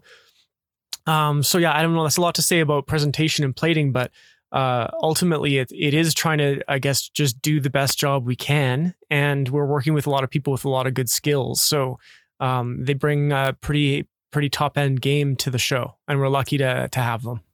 Yeah, that's cool. I mean, I love even the stuff on social media, right? Like, you know, the high end chef stuff. It's like just artistically, I look at that and I'm always looking for ideas to express that with like my wild game dishes so that it has meaning, right? Like not just replicating something. So it's like, oh, that could be like beef, but no, it's like, what are the concepts that I could use to present that for, you know, for my family or whatever that, you know, that I'm preparing that for, that actually has meaning in the context that this was, you know, was a deer or an elk or a moose or something like that. I'm thinking journey, at that level, right? If you're on that journey, that's where plants become a big piece of the puzzle, because if you can serve a ruffed grouse with a salad made from the contents of its crop, because it's clover and it's all edible things and rose hips and all that, like that is heavy. Yeah, not, you know, like not out of its crop.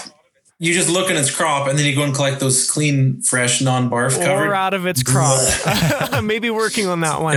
Yeah. But I mean, those colors should inspire you. The nature of those plants should inspire you. The fact that that species eats those things should be just a real clue. There's kind of a fundamental culinary cliche of if it grows together, it goes together. So folding those things together makes sense. This winter this year for us, a couple things in season 7 that really like knocked it out of the park, and they were actually in the same episode, I think, is we were cooking.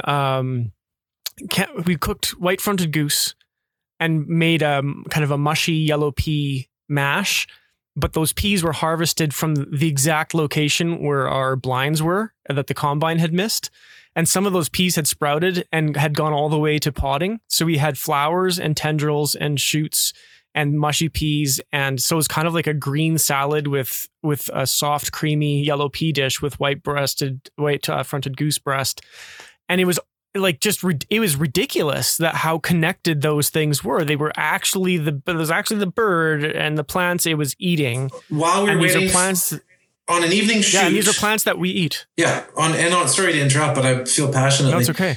We set up our blinds for an evening shoot in a pea field, and while we were waiting for the sun to go down and the geese to start flying off the lake, I was just sitting with my legs spread on the ground looking in the powdered dirt of southern Alberta, and there are all these spilt peas. And I'm like, well, this is what the animals are flying here to eat. And then we talked about it and like, well, we could eat these peas. And like, yeah, this is what we would buy to powder for all kinds of dishes. So we're eating these yellow peas in the field, and then we're eating the green pea pods that are fresh and delicious. And this was October, but in southern Alberta, they sprouted. So yeah, I think a lot of our foraging is just like while we're killing time in camp, or while like just let's go and collect something because it's the time of day that wild game aren't out. Like, so the bears are sleeping in the middle of the day. So we're going to wait for an evening hunt, and we're just wandering around looking like, and then there have been other weird discoveries like firewood, the flavors of smoke from firewood. Kevin's concept, the firewood library, which is like a mind silly. It's going to silly your mind right up. And so that you can get flavors out of the wood. Like, so those are the components can be the plants themselves or the way that you treat them. And then the one that I was going to say, the inanimate object that we harvested was ice under a bridge over a creek.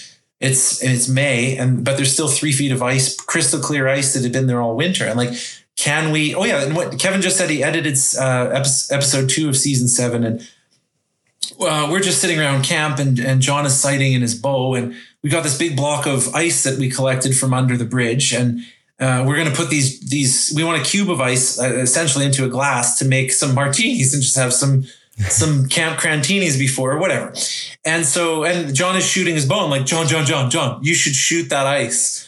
Like, we have a camera and it films in slow-mo, and there's some ice and there's a man with a bow, and John got affected in a weird way by the series, and just he's a weird guy to begin with. And he made his own arrowheads out of like pieces from his tractor, like the blades from some machine, a harrowing machine or something. So he's And got in that episode, we were foraging the shafts, the rose shafts that he was turning into arrows as well. So it was kind of like that crossover between food and function, and not just looking at the forest as a place of food, but looking at it as a place of from the perspective of utility as well. So yeah, and a full circle. That seems pretty great. Yeah, like just Kevin was talking about that before you guys logged in, but so we set up the cameras and John shoot. We just need to smash this ice with something, but like an axe is a bit too big and a knife is a bit too dangerous and a rock is a bit too dirty.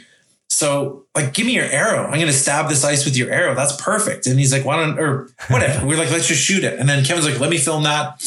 So he films this arrow whizzing off the side, glancing off the side of the ice and breaking off a piece of ice for our little crantini. And so it seems like pretty minimal, but like it's a small part of a bigger story, but metaphorically you start weaving these really weird metaphors into your daily camp activities.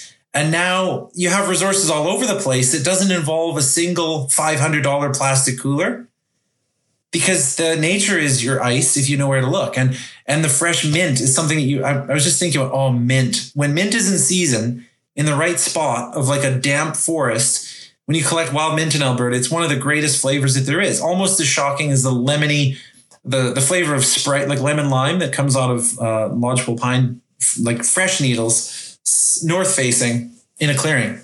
So you know those flavors because you're from Alberta. And what a tragedy it is that we don't, like, you can barely name the birds that are flying, like common birds that fly around your yard.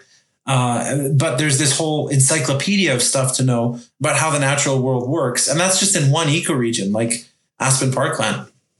So it's kind of a fun lifelong endeavor.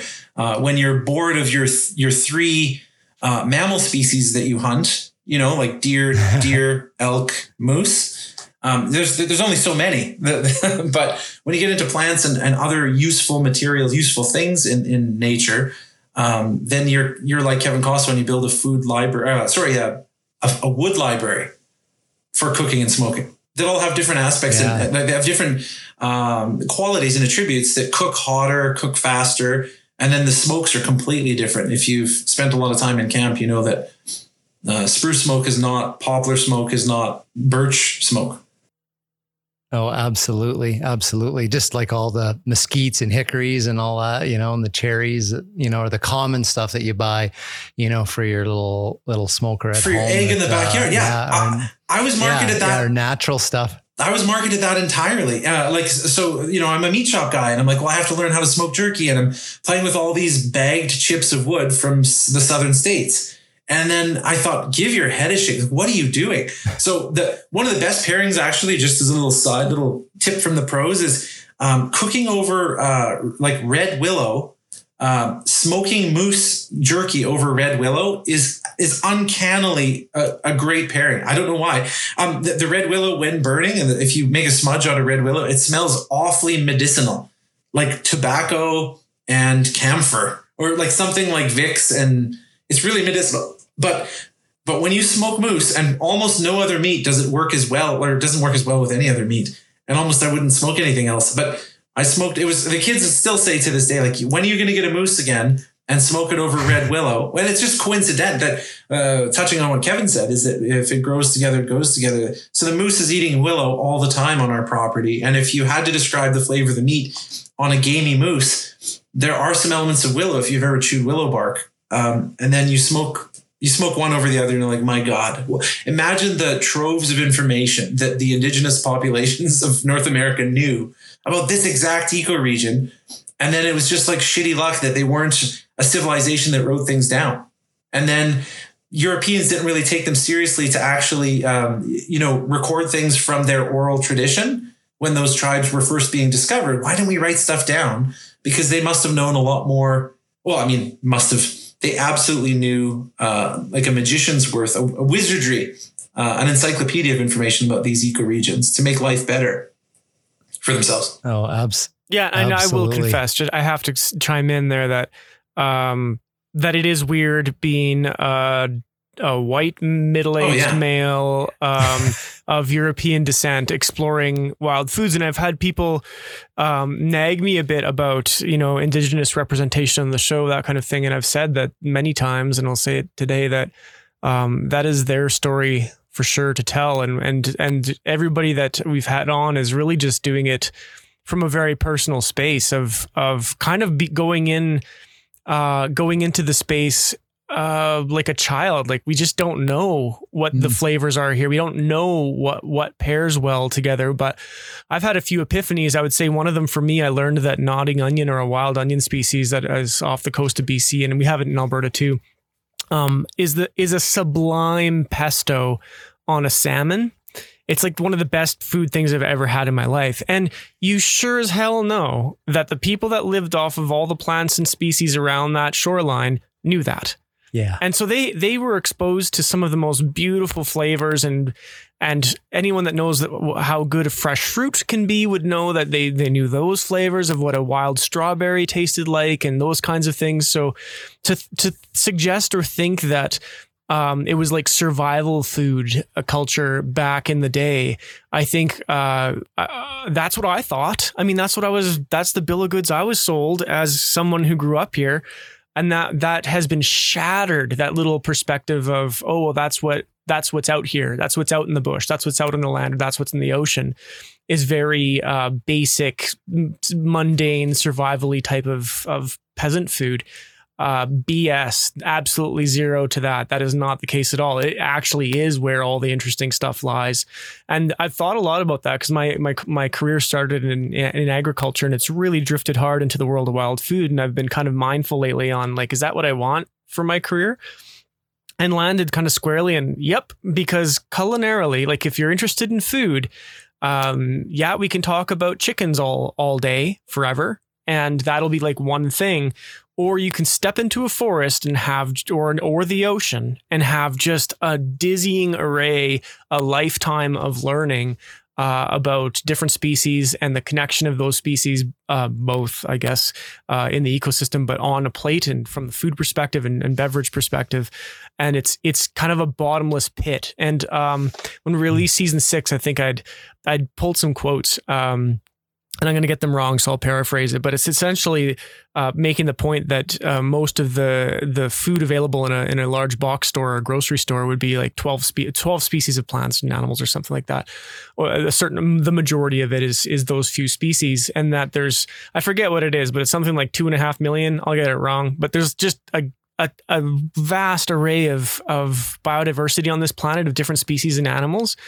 That we're just not paying attention to. We're paying attention to, and especially what drives me nuts is the kind of the Instagrammy foodie kind of space, being obsessively interested in like you said, Jeff, the kind of, especially when it's not the local food movement and you're getting kind of this big agriculture feeding into these pretty plates and people taking Instagram pictures, and that's their understanding of food, and they can talk about a particular dish, a piece of charcuterie or something, ad nauseum forever. Yet they know absolutely nothing. When you hold their hand and you take them out into nature where they live, like actually the same ecosystem they live in, they don't know anything about it. So that's both been frustrating and rewarding, doing the hand holding and holding people's hands literally. And because I guide foraging walks and I take people on that level too, but also on film, it's been really interesting to see how those light bulbs go on and kind of to what degree it changes people's thought process. So, you then overlap the hunter, and they can have the exact same lack of knowledge of the ecosystem. They could be kind of no better than the person buying the pork chop from the box store. And I hate to say that, and I'm certainly not implying all hunters, but there's certainly some people out there that are singularly focused with the species that they chase. Yep. Like, it seems to be a thing that lots of hunters just kind of, maybe because it's hard and you get good at something and you want to pursue it. I'm not judging. I'm just saying that there's lots of people that engage with the outdoors that, like Jeff said, they might know 3 big game meats, which are all red meats, and they get them processed into sausage. I know this because this is my family. Like, this is what people do. You go shoot your moose and your elk and your deer, and you bring it to someone like Jeff, and you get them to make pepperoni and sausage and ground beef and smokies and stuff. And that's your understanding of that. As a food, and you're not picking mushrooms, and you're not shooting the small game, and you're definitely not eating a beaver or whatever. So yeah, there's just kind of, I would say that even the hunters out there need to kind of open their mind. And I say that as a guy who in season 2 or 3 of this series opened his mind. Like, we didn't know either until we figured it out. And the unlock was actually obsessively elk hunting and then realizing we just said no to stopping to pick 40 pounds of mushrooms. Like, what are we doing? Let's just stop to pick the mushrooms.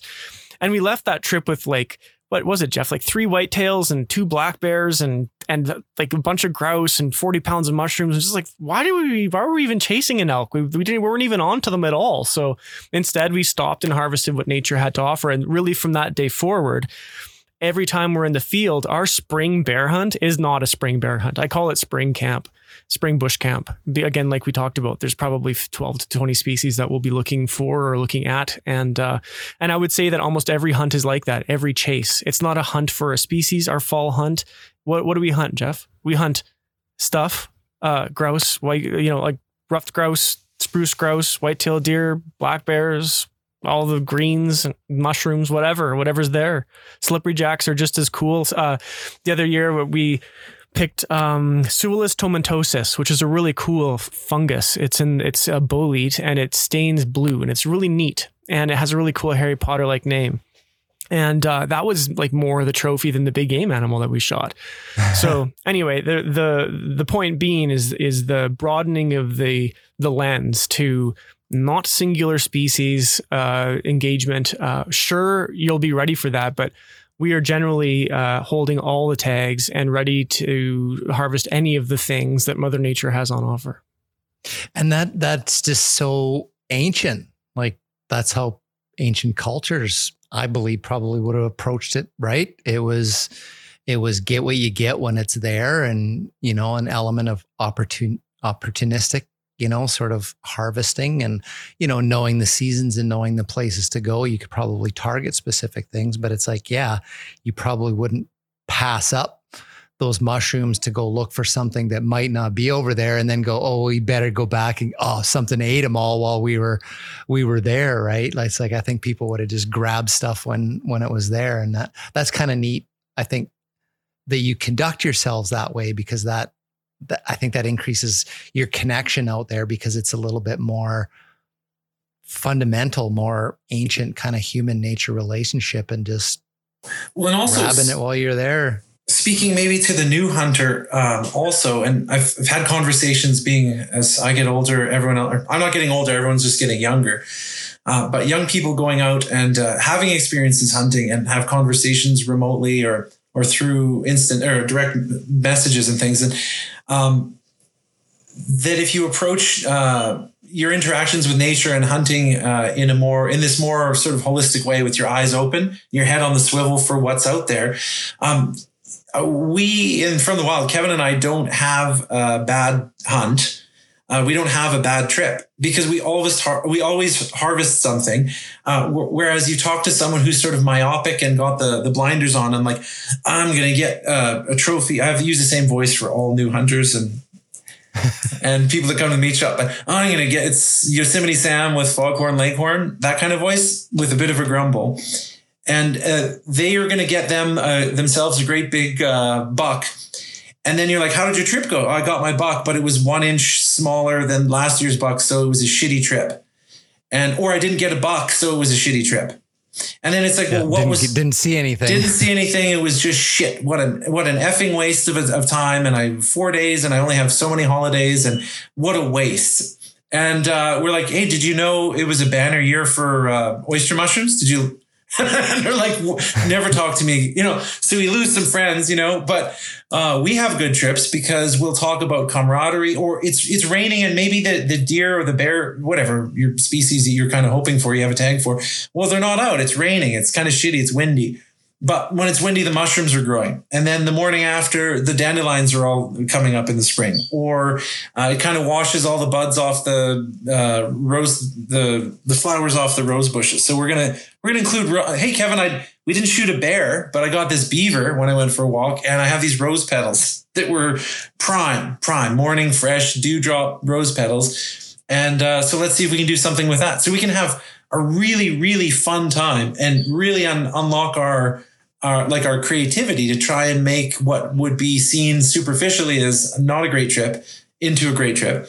And then also the thing that we harvest is camaraderie and memories. I think are way more important than bears or mushrooms. That I think making the story and the simple haikus that present themselves to you, like the poetry that present themselves to you, when it's not just how big, how fast, and how loud a 2-stroke I can run, in camp and wake everybody up. Like you could just sort of have a peaceful, quiet time, and you're harvesting those peaceful, quiet times with friends as well. These memories to capture for your photo album, not necessarily not doing it for the Instagram, but for your kids to look at or your grandkids to look at when you're not around. I think that's more important or as important as the food outcomes, the story outcomes. Absolutely. For me. Absolutely. I mean, that's a great philosophy to approach hunting. Like it's like a harvesting trip, right? So what advice do you have? Like people, I think so many people are interested in this broader aspect of like harvesting and interacting, with the wild and getting foods from that. When it comes to the plant side of things, like what advice do you have that's just from your own experience, like to start out, like, because obviously there's people going to be like, the main thing is going to be, well, what happens if I pick something and it's like poisonous or it doesn't taste good? Like it's just, what if somebody just wants to jump into this and they don't have the expert, with them to point all this stuff out? What advice do you have? How did you get to where you are?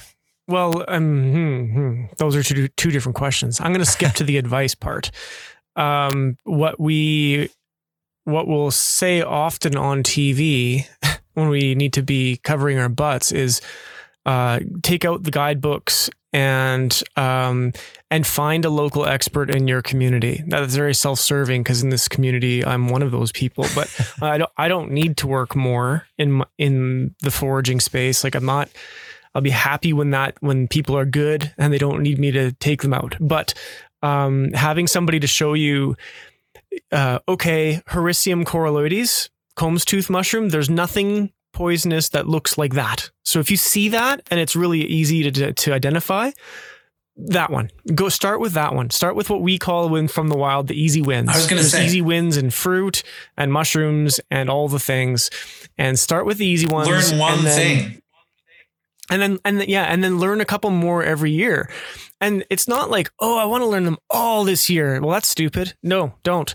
Become very good at like a small select handful and then just keep adding to your knowledge base. And over a period of time, you'll end up with a very large knowledge base. That's it. That's my advice. That's largely how I learned also. I grew up with shaggy manes, high bush cranberry, and moose. That was the berry, the mushroom, and the big game animal. And you'd say, well, the primary ones you ate, and I would say almost exclusively the only ones of each of those classes that we ate. So I came from a very narrow, use the word myopic, kind of space. So I understand it, but you'll find that the plant, and especially the plant side, isn't as scary as you might think when you start to know it. There's not as many things out there that are out to get you and harm you as you might think. There's way more species that are completely useful for food or utility or medicine than there are things that you need to be watching out for because it'll cause you harm. And there's lots of things that we do on the day-to-day that causes harm with what we put in our bodies. That we need to kind of maybe open our eyes more to the stuff that we eat all the time that could harm us, and worry a little bit less about the stuff that's in our natural ecosystems that probably isn't going to harm us, but be mindful of it. So anyway, that's my spiel on that. I would say I love that. That's great. Go to a place where they don't spray. So be cognizant of spray, because man-made spray chemicals are what will hurt you on wild food, but most plants you can eat or try, and they're not going to kill you unless you eat a whole bale of them. So if it's not a non-spray area, and a lot of weird oil pipelines and leases and cut blocks are sprayed. They're sometimes signed and sometimes not assigned. But if you're kind of in like an untouched forest, you can try a lot of things. But I also just wanted to add to what Kevin said is like, can you learn dandelions? Yes, you can.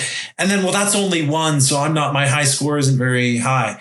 But you can eat dandelions in the spring, and it's a different plant in the summer, and it's a different plant in the fall. And you can eat their leaves and their roots and their flowers and their stems and their milk.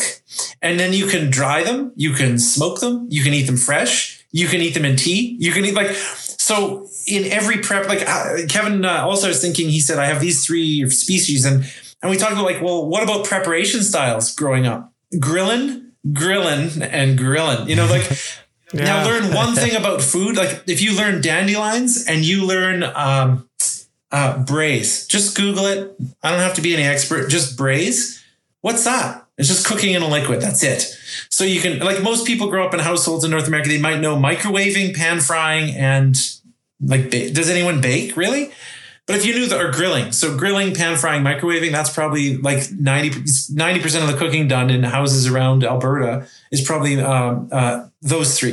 But if you learn braise, which really seems boring, but you like hunting, you can braise any rangy, gross. You can a 17-year-old squirrel can die. You can fall out of his wheelchair into a braising pot, and you can braise that sucker, and you shred him up, pull out his bones. He's got no teeth to worry about, and put that on a sandwich with a little bit of fat, a little bit of acid, a little bit of sweet. And a geriatric squirrel is an edible thing. And I think that's the biggest difficulty in wild game, and the biggest mistake that a lot of hunters make, probably why they turn to cheese smokies or just grind it. What do deer taste like, Dad? It tastes like pepperoni. But their shoulders are different from their necks, are different from their tenderloins, are different from their so I just like the plant has many parts, the animal has many parts too. So if you're using the wrong cooking preparation on the wrong part of or age of or gender or species of the animal, then it's not going to be enjoyable at all. There are some bull moose that are just ground up tires, and you should probably just grind the whole, grind most of it and maybe braise a couple of the softer muscle groups. But just like the dandelion, you can break the animal into different parts. And if you treat each muscle as a separate thing, you can get, and then approach them with a cooking technique that is suitable to that muscle group, you can make the entire animal as good as anything you've ever had at a restaurant prepared by a chef. But dandelions and braise is the short answer. Learn about dandelions, because anyone can do that, and learn about braising. And you'd have years worth of learning about just that one plant and that one cooking technique. Wow. I tell That's people awesome. one of the coolest dandelion dishes I've ever had. Because I grew up with a half French, and so my grandmother would make dandelion salads. And as a kid, I wasn't a fan because we get exposed to zero bitter things as a Canadian. And but this dish I had once was a dandelion coffee ice cream. So you can roast dandelion root, and then they made a coffee. So it was like a coffee-esque flavored ice cream with the kind of nougat, I guess, chunks of dandelion root that were candied and caramelized, so crunchy on top. So it's kind of like this crunchy ice cream coffee flavored thing that was made from dandelions, and that really opened my mind to how much we're ignoring, like Jeff said, the simple stuff, the stuff we want to poison and kill, like dandelions. We haven't even figured that out. And so good point, Jeff, to start somewhere obvious and easy. And instead of trying to complicate things too hard, stick with some real fundamental basics and then build. That's amazing advice. Dandelions too. Yeah, dandelion boozy. wine. I know people that make it with the blossoms. Yeah. We did that last spring. Curtis did that. So cool. Yeah. Wow. Guys, this has been an amazing conversation. Yeah. Really. I love your passion. I love what you're doing. I love how you represent, getting food from the outdoors, your ethic, how you got this beautiful balance between the wild plants and the wild animals. It's not one or the other. It's just this holistic sort of approach to connecting and appreciating everything that's out there and how it can feed you. It's beautiful. I really, really appreciate you sharing everything that you have here on the show today. It's so within reach. Well, thanks for caring about it. It's so within reach. Yeah. If it was within reach for us, it's just right there for anybody. Yep. Yeah. And I think you said it earlier, like even for people to live in the cities, it's sort of like, well, no, I'd have to drive, way out to and sometimes it's like, no, you don't. It's just like, it's probably right there under your nose, even in a city or whatever. So, that is absolutely correct. Yeah. Cause I know you do some of your foraging walks, like right in Edmonton. And so it's like, oh yeah, absolutely. Yeah. Whether it doesn't matter, Vancouver, Toronto, wherever, it's like, you're going to find these things. You're going to find dandelions. Yeah, that's for sure. In the parking lot at Walmart. Yeah. When you're picking up your cheese smokies. Yeah, to go salad with your cheese smokies for sure. Yes, at least you got some wild dandelions on them. So that's right. But that's probably not a good place to do it because they might be spraying in the parking lot. So, yeah. But guys, really appreciate everything that you've shared with us today. So that's cool. Thank you guys. Well, thanks for having us. Cool. Couple things here, folks. So, turkey season is open today, which is April 15th, the launch date of this here digital program. So if you want the confidence to know where those private land boundaries are, you're in luck. iHunter has got you covered.